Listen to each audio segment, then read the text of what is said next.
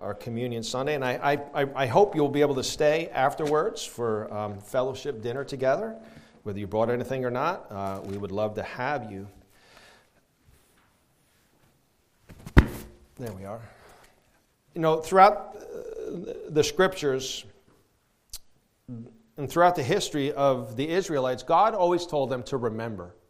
Make sure you look back. Make sure you remember those watershed moments that happened in the history.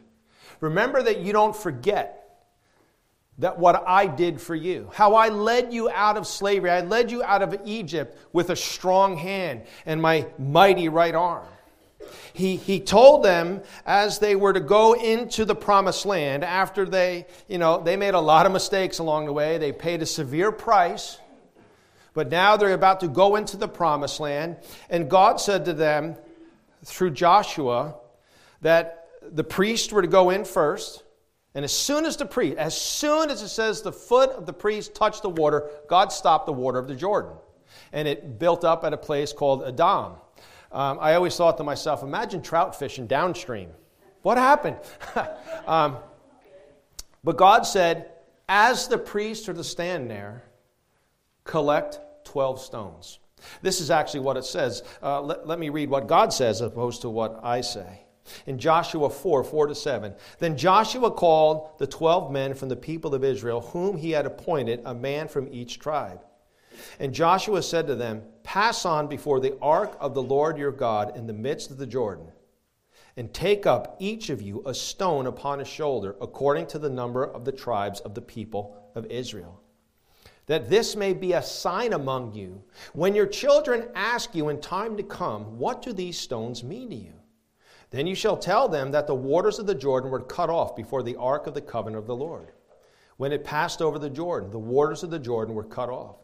So these stones shall be to the people of Israel a memorial forever. God also tells us to remember what he has done for us. We are also called by Jesus. Jesus, on the night he was betrayed, when he took the elements, when he took the cup, of course, he was celebrating the Jewish Passover, much different than what we are doing. But he said these words, remember. We're to remember how God has delivered us out of darkness and called us into his glorious light. And so the title for today is In Remembrance of Me. I'd ask that you would stand with me, turn in your Bibles to 1 Corinthians chapter 11. 1 Corinthians chapter 11. Let's first pray. Oh, Father, again, we thank you for what you've done here already, Lord God.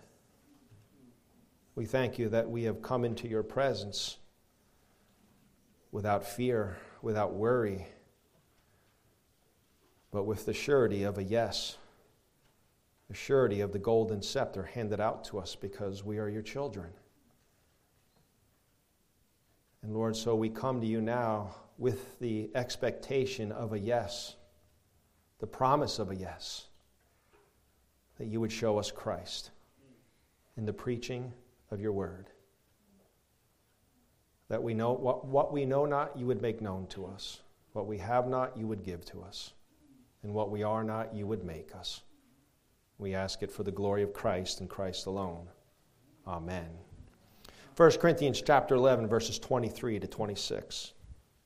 For I received from the Lord what I also delivered to you, that the Lord Jesus, on the night when he was betrayed, took bread.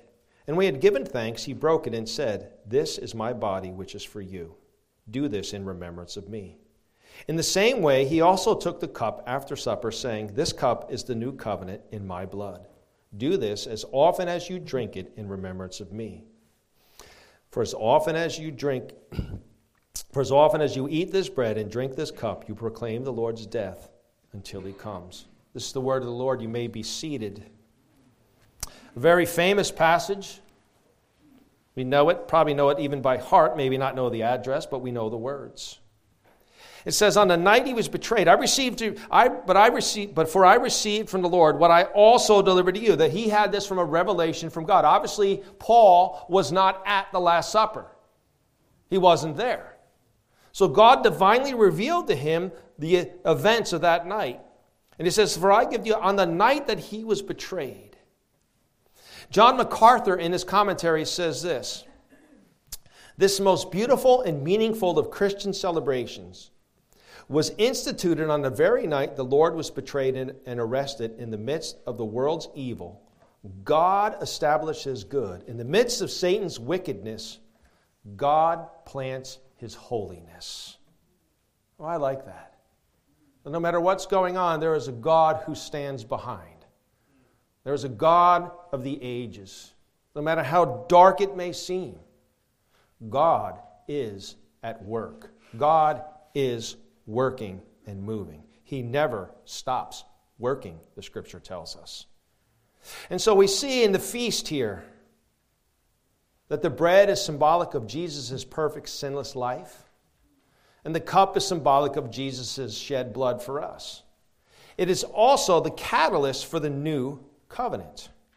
And that's really what I want to focus on today is the word covenant. The word covenant. God is a God of covenant. Wayne Grudem, in his systematic theology, defines covenant as this. A covenant is an unchangeable, divinely imposed legal agreement between God and man that stipulates the conditions of their relationship. Well, that's what a covenant is. We most probably know the great covenant that God made with Abraham in Genesis 15, where he split the pieces in half, and God alone went through. We know that in an ancient covenant, they would do that. Both parties would pass through the blood and essentially say, may it be done to me what is done to his animals if I do not live up to the covenant. And of course, God himself went through. Abraham never did. A foretaste of what God was going to do through Jesus Christ. But God is a God who works through covenant. And we're gonna. It may seem a little academic today. I hope it doesn't to you. We're going to use some theological terms, but they're good. We should know these terms. Do we need to know them? Be able to spout them? It's good to know what God has done. It's good to know some terms. I wouldn't necessarily let's go out, and evangelize using these terms right away. But it's good for our own personal edification. It's good for us to know how God has worked. This morning in prayer, somebody prayed that we would not just know about God, but we would know God. Don't let this just be something we know about God, but let it be something that we know about God which transforms us. That the more I really know about God, the more I should know God. The more I know about God, the more I should know God. God is a God of covenant.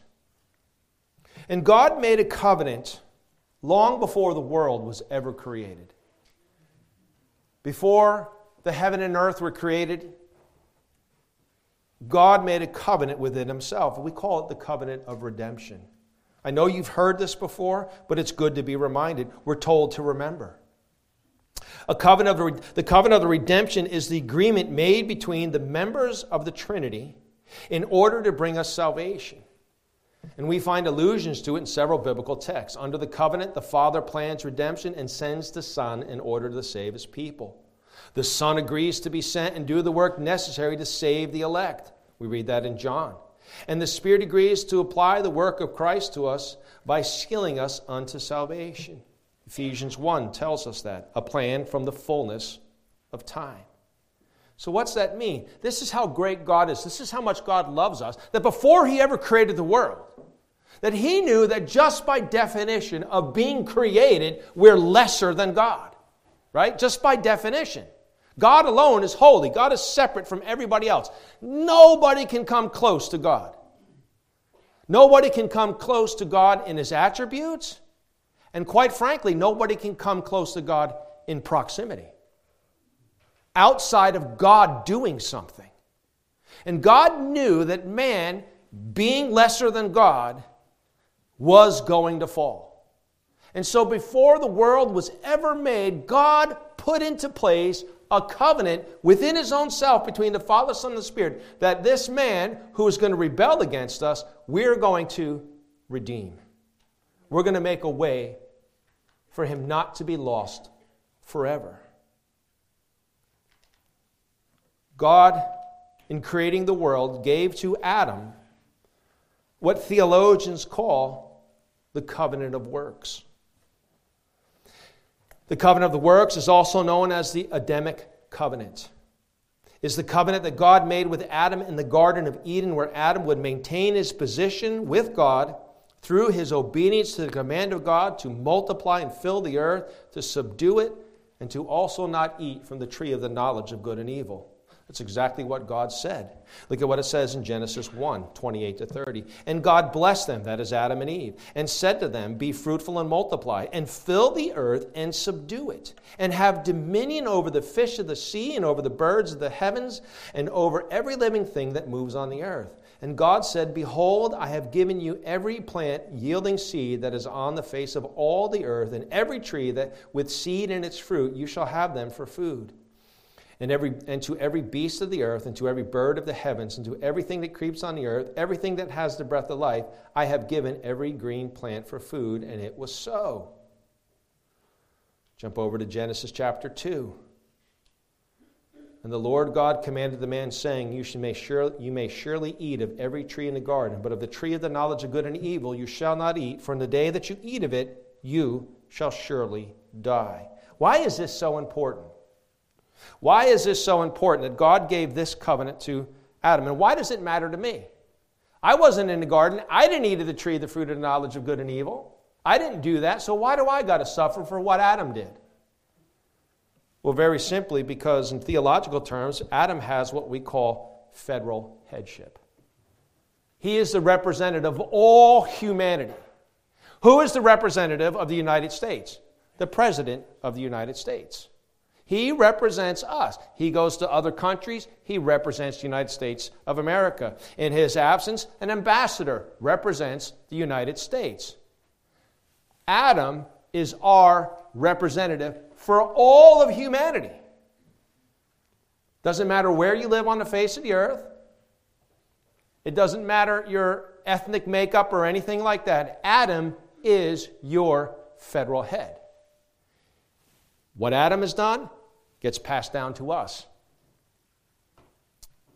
It's what we call federal headship. And it's clearly in the Bible. Listen to what it says in Romans chapter 5. Therefore, just as sin came into the world through one man, that is Adam, and death through sin, and so death spread to all men because all sinned. For sin indeed was in the world before the law was given, but sin is not counted where there is no law. Yet death reigned from Adam to Moses, even over those whose sinning was not like the transgression of Adam, who was a type of the one who was to come. So Adam is our representative. What Adam has done, he suffers the consequences. And it caused us to be in a position that we ourselves would sin. We have the sin of Adam, original sin, and we have our own sin that we do. And so God made a covenant within himself, made a covenant with Adam, the first human, Adam and Eve, and he said, this is how it's going to work. Adam had no options in it. Well, he had an option. Either do it and live, or don't do it and die. Adam chose death over life. He did not die physically. Eventually he would. He died spiritually. There was a gulf between God and man. But God, because he made that covenant within himself, because God so loves his creation, because God so loves his people and his church, and he made this covenant before the world was ever created, God said there's going to be a new federal headship. A new person was going to come on the scene. A new representative was going to come. And he tells us that in Genesis 3:15. You know this well, church. I tell you this, Genesis 3:15, hands down, without a doubt, is the lens in which to read the Scriptures. It is the lens in which to understand everything else that is spoken in Scripture is seen through this lens. I will put enmity between you and the woman, and between your offspring and her offspring.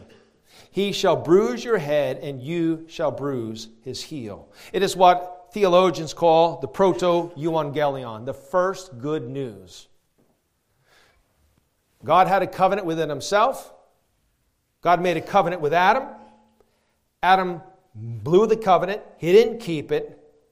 God says, but this covenant is greater than the covenant of Adam, so I'm going to come in to time and space, and it matters that he comes into time and space. This is why the virgin birth is so important. Why does the virgin birth matter? Well, because a spiritual holy being made a covenant with finite beings, and in order for that to happen, the holy, the infinite, has to invade the finite. Has to. Can't happen outside of it. No mere person, because they're just like Adam could atone, but only God could satisfy his own wrath. And so God promised that there would be a new federal headship. And God enacts that in time and space. We need to understand that Jesus is the author of history. Hebrews tells us that. Hebrews chapter 1. He is the God of the ages, the God of history. Jesus is in charge of history. Jesus decides the beginning. I am the Alpha and the Omega, the beginning and the end. It starts with Jesus. It's going to end with Jesus. And then when we go to heaven, there's no more time. Doesn't exist, but exists for us here now. And God knows that unless he moves in time and space, if we were to die without God moving, we'd be lost to eternity. And so God comes into the world, makes a promise to send a Redeemer who will crush the head of Satan, who brought into the world sin and death. It's what we call the covenant of grace. The covenant of grace is this. It's where God promises eternal salvation to man based upon the sacrifice of Jesus on the cross. This is called the covenant of the grace because it is initiated by God due to no part and worthiness of man and his unmerited favor received from God. Understand. I know we hear it. We need to remind ourselves. Jesus said, remember. We need to remind ourselves. We did nothing to bring salvation to ourselves. Nothing. We brought nothing to the table. What did we bring? Brokenness, sin. That's what we brought. We brought it to the table and God said, that's all I need. I can work with that. I can take care of that. I have taken care of that. God moves graciously in the lives of his people. Through no worthiness of man, it is unmerited favor received from God. And the Bible tells us that in Romans chapter 5, beginning in verse 15. But the free gift, there it is, free, is not like the trespass. For if many died through one man's trespass, much more have the grace of God and the free gift by the grace of that one man, Jesus Christ, abound to many, for many. And if the free gift is not like the result of the one man's sin, for the judgment following the one trespass brought condemnation, but the free gift following many trespasses brought justification. For if because of one man's trespass death reigned through that one man, that's Adam, much more will those who receive the abundance of grace and the free gift of righteousness reign in life through the one man, Jesus Christ. It is God's grace. God coming into time and to space. That is what the Christmas season is all about. That God invaded time and space. That God condescended down in the person of Jesus Christ. And this covenant of grace has been throughout history progressively disclosed. CARM.org, Christian Apologetics and Research Ministry, states this: the manifestation of the covenant of the grace was progressively disclosed. It began in the Garden of Eden after Adam and Eve sinned, and God promised a Redeemer. To Abraham, the promise to bless the nations. The covenant of the Ten Commandments given to the Israelites at Mount Sinai. And believers in the new covenant, Jeremiah, which is fulfilled in Christ in 1 Corinthians. So it's been progressively removed and revealed. And so God has given the covenant to Adam. He's messed it up. God promises a Redeemer. He makes a covenant with Noah. He makes a covenant with Abraham. He makes a covenant at Sinai. And they enter the promised land. God does His thing. He punishes them and they're taken away in captivity. They come back. They build the temple. They build the city. And for 400 years, God is completely silent. God doesn't say a word, at least a recorded word that we have. But God made a promise. I'm going to make a new covenant. There's a covenant of the grace. And so what Paul tells us here, that at the Last Supper, and what we remember here today, is that God is a God who keeps His promise. God is a promise keeper. God said, I'm going to bring one who will crush the head of Satan, who will destroy sin and death, who will satisfy the wrath of God. And so when Jesus institutes the Lord's Supper during the Passover, it's the new covenant. Look what it says in verse 24. And when He had given thanks, He broke it, that is the bread. And He said, this is my body, which is for you. Do this in remembrance of me. That's just not just, hey, here's a piece of bread and, let's have bread and let's eat. And it's actually very important what Jesus is stating there. Jesus said, this is my body. Now we know that Catholics take that to be literal. Lutherans are kind of try to mix it all up. We understand it to be a symbol. That it's a representative of something, which is what Jesus said. Jesus didn't say, this is my body, take and eat. Like, why would He say that? He's sitting right there in His body, so why would He say, this is my body, take and eat? But it represents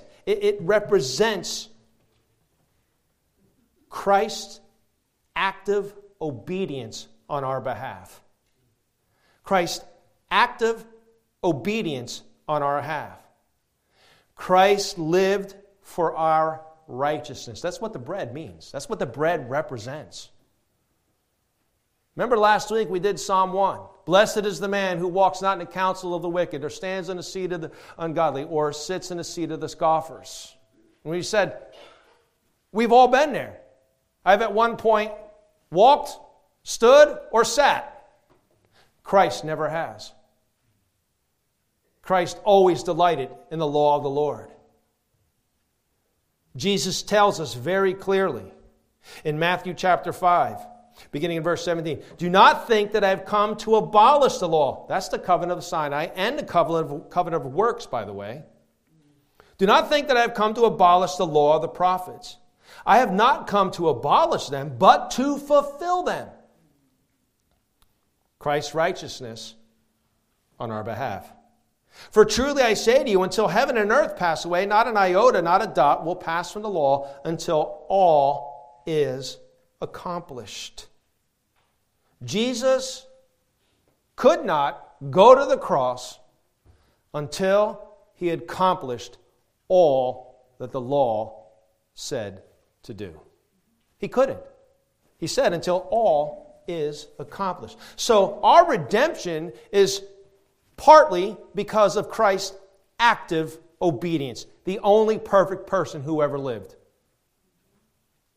The only perfect person who ever lived. The only truly perfect and innocent person who has ever lived is Jesus Christ.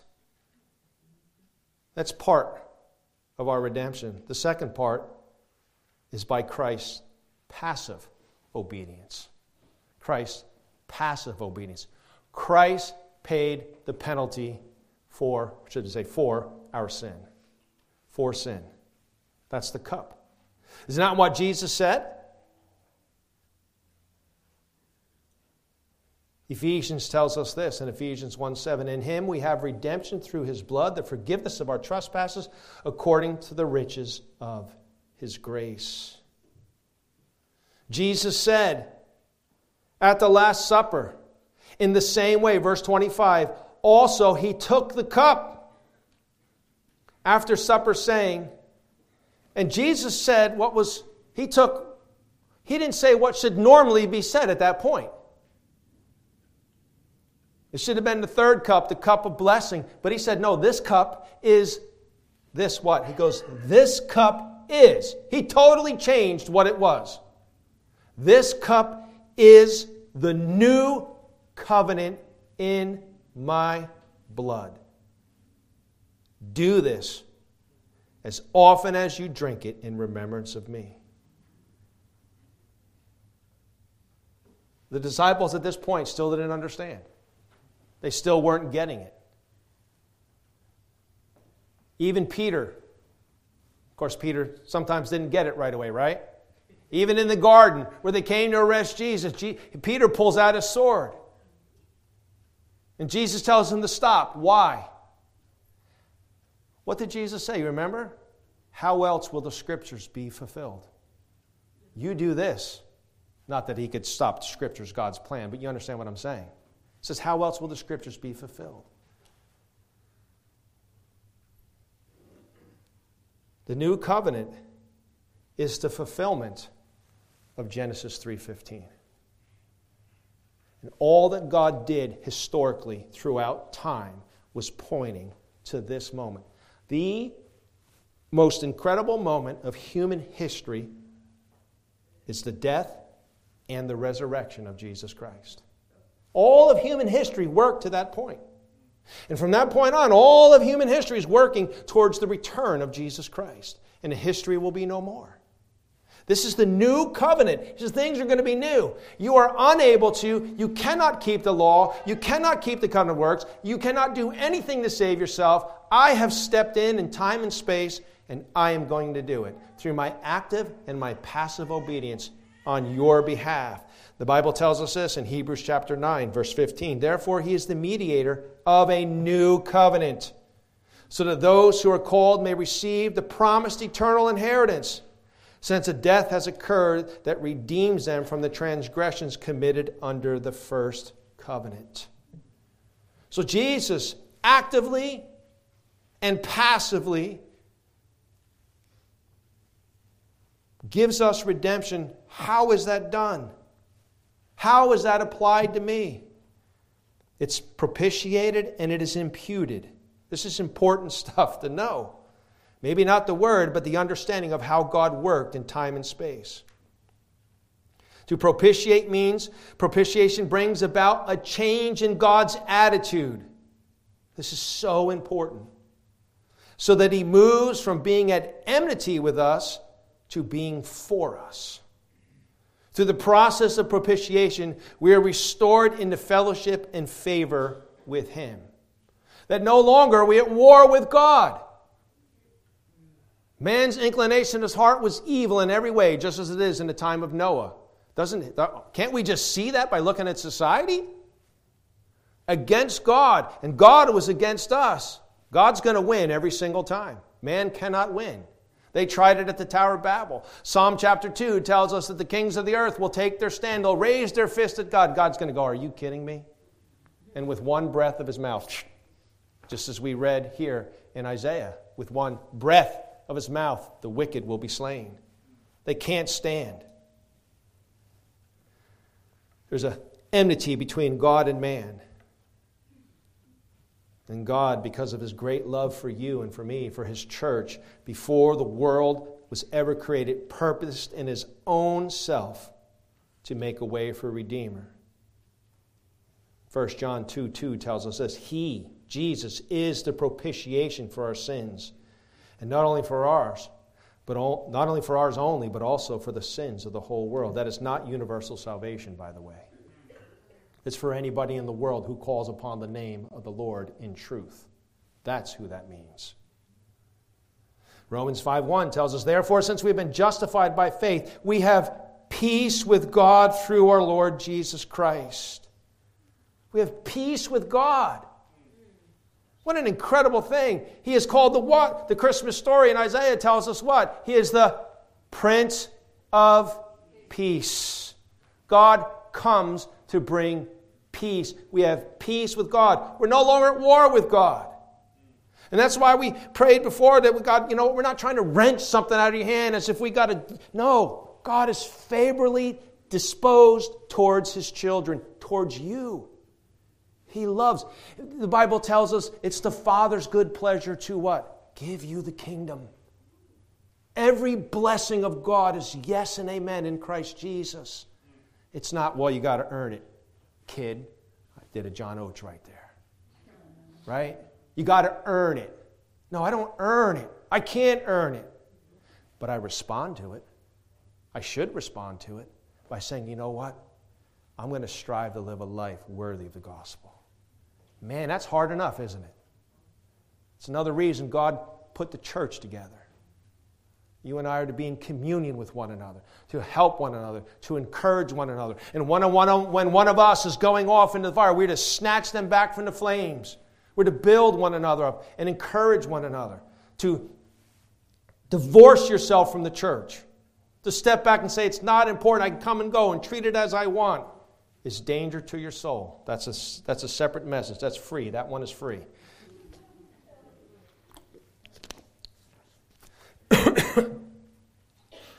But God has propitiated our sins. Excuse me. For the wrath of God, we have peace with God, for the wrath of God is satisfied only with the blood of God. Again, Hebrews tells us, the Scriptures tells us. Indeed, everything under the law, almost everything. Indeed, under the law, almost everything is purified with blood, and without the shedding of blood, there is no forgiveness of sins. God is a God of justice. Sin doesn't just disappear into the thin air and it's like nothing ever happened. Somebody has to pay the price. And Jesus did. And as Jesus propitiated, covered over our sins, made peace with God, something incredible happened. He imputed to us. Imputed means to reckon as, to credit, or assign. Jesus has imputed to us His righteousness. Look at what 2 Corinthians 5:21 says. For our sake He made Him to be sin who knew no sin, so that in Him we might become the righteousness of God. That's actually what's happened there, is what's double imputation. So important theologically. Now you're sitting there and go, do I really need to know that? I think as a believer you want to know that. You want to know what happens. That in Christ, He who knew no sin, perfect man, the perfect one, who knew no sin, became sin. How did He become sin? That on the cross, my sin, your sin, was placed upon Jesus Christ. And therefore the Father turned His face away. Our sin became on Christ. But it says that we might become the righteousness of Christ. The righteousness of God. And so then what does Jesus do? Jesus takes His righteousness and places it on us. He imputes, credits to our account His righteousness. And therefore, as it says in Psalm 1, though the wicked will not stand in the judgment, but the righteous will. Why? Because I understand it's not my righteousness. I've done nothing. I've done absolutely nothing. This is by the grace of God. It is the righteousness of Christ and Christ alone. And God will only accept His own righteousness. There is no other righteousness other than God's righteousness. And He places that freely on His children. What an incredible God we serve. It should be an man, how great is our God? How great and how loving is our God? And not only that, not only out of God propitiating and imputing to us, He expiates for us. It means the removal of guilt through the payment of a penalty. The slate is wiped clean. The slate is wiped totally clean. You know your own heart. You know what you've done. You know the depths of your own guilt. I know my own. But the great thing about God is He removes guilt. that what was in the past, he says, you know what? It's in the past. As far as I'm concerned. There's consequences in the world, yes. But with me, let's go on. Bible says, I think it's through the prophet Isaiah, that he throws it into his sea of forgetfulness. Can God forget? No, but he can choose not to remember. Right? He can choose not to remember. How many of us? No wonder Jesus said, you know what? You better watch it. Because the way you judge somebody, the standard you hold to somebody, that's the one I'm going to use with you then. Whoo! We better be far more gracious. Not enabling, but gracious. But gracious because God has been so gracious to us. What God has done for us is incredible. As the late R.C. Sproul says, God in holiness satisfied the demands of holiness without compromising His holiness. Just think about that. Just take that and think about it. Meditate on that. God in holiness satisfied the demands of holiness, His own demands, and without compromising His holiness, applied holiness to you and to I, you and me. This is what we're to remember. What God has done for us. We're to remember that God made a way for us to be His people. A people who were at enmity, that He has brought near by the work of Christ on our behalf. And so for as the Scriptures say in Psalm 32, blessed is the one whose transgression is forgiven, whose sin is recovered.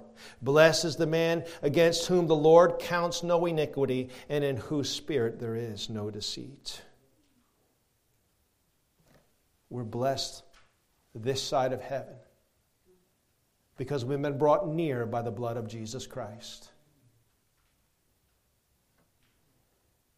And that's fantastic. How great it is to have the Lord. How great it is to be in His house. How great it is to know the forgiveness and the freedom of guilt and all of those things.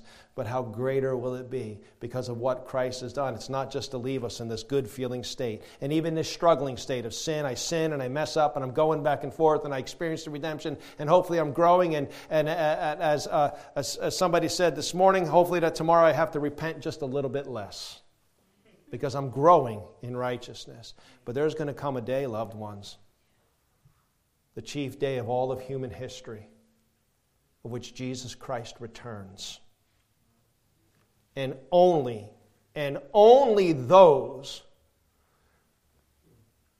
who have placed their faith for the forgiveness of their sins in the Lord Jesus Christ, only those, have you placed your faith in Jesus Christ?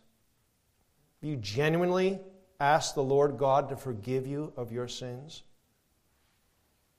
Are you striving to live a life that proves that true? If you are, you'll hear the words, well done, good and faithful servant. You may be able to fool us. Nobody will fool God on that day. Because the Scripture tells us that it's before Jesus Christ that our hearts are laid bare, and it's before Him of whom we must give an account. Nothing is hidden from His sight, the Scripture says. Everything is laid bare before Him. We're not going to go there. We may go there in confidence, but it'll be a false one.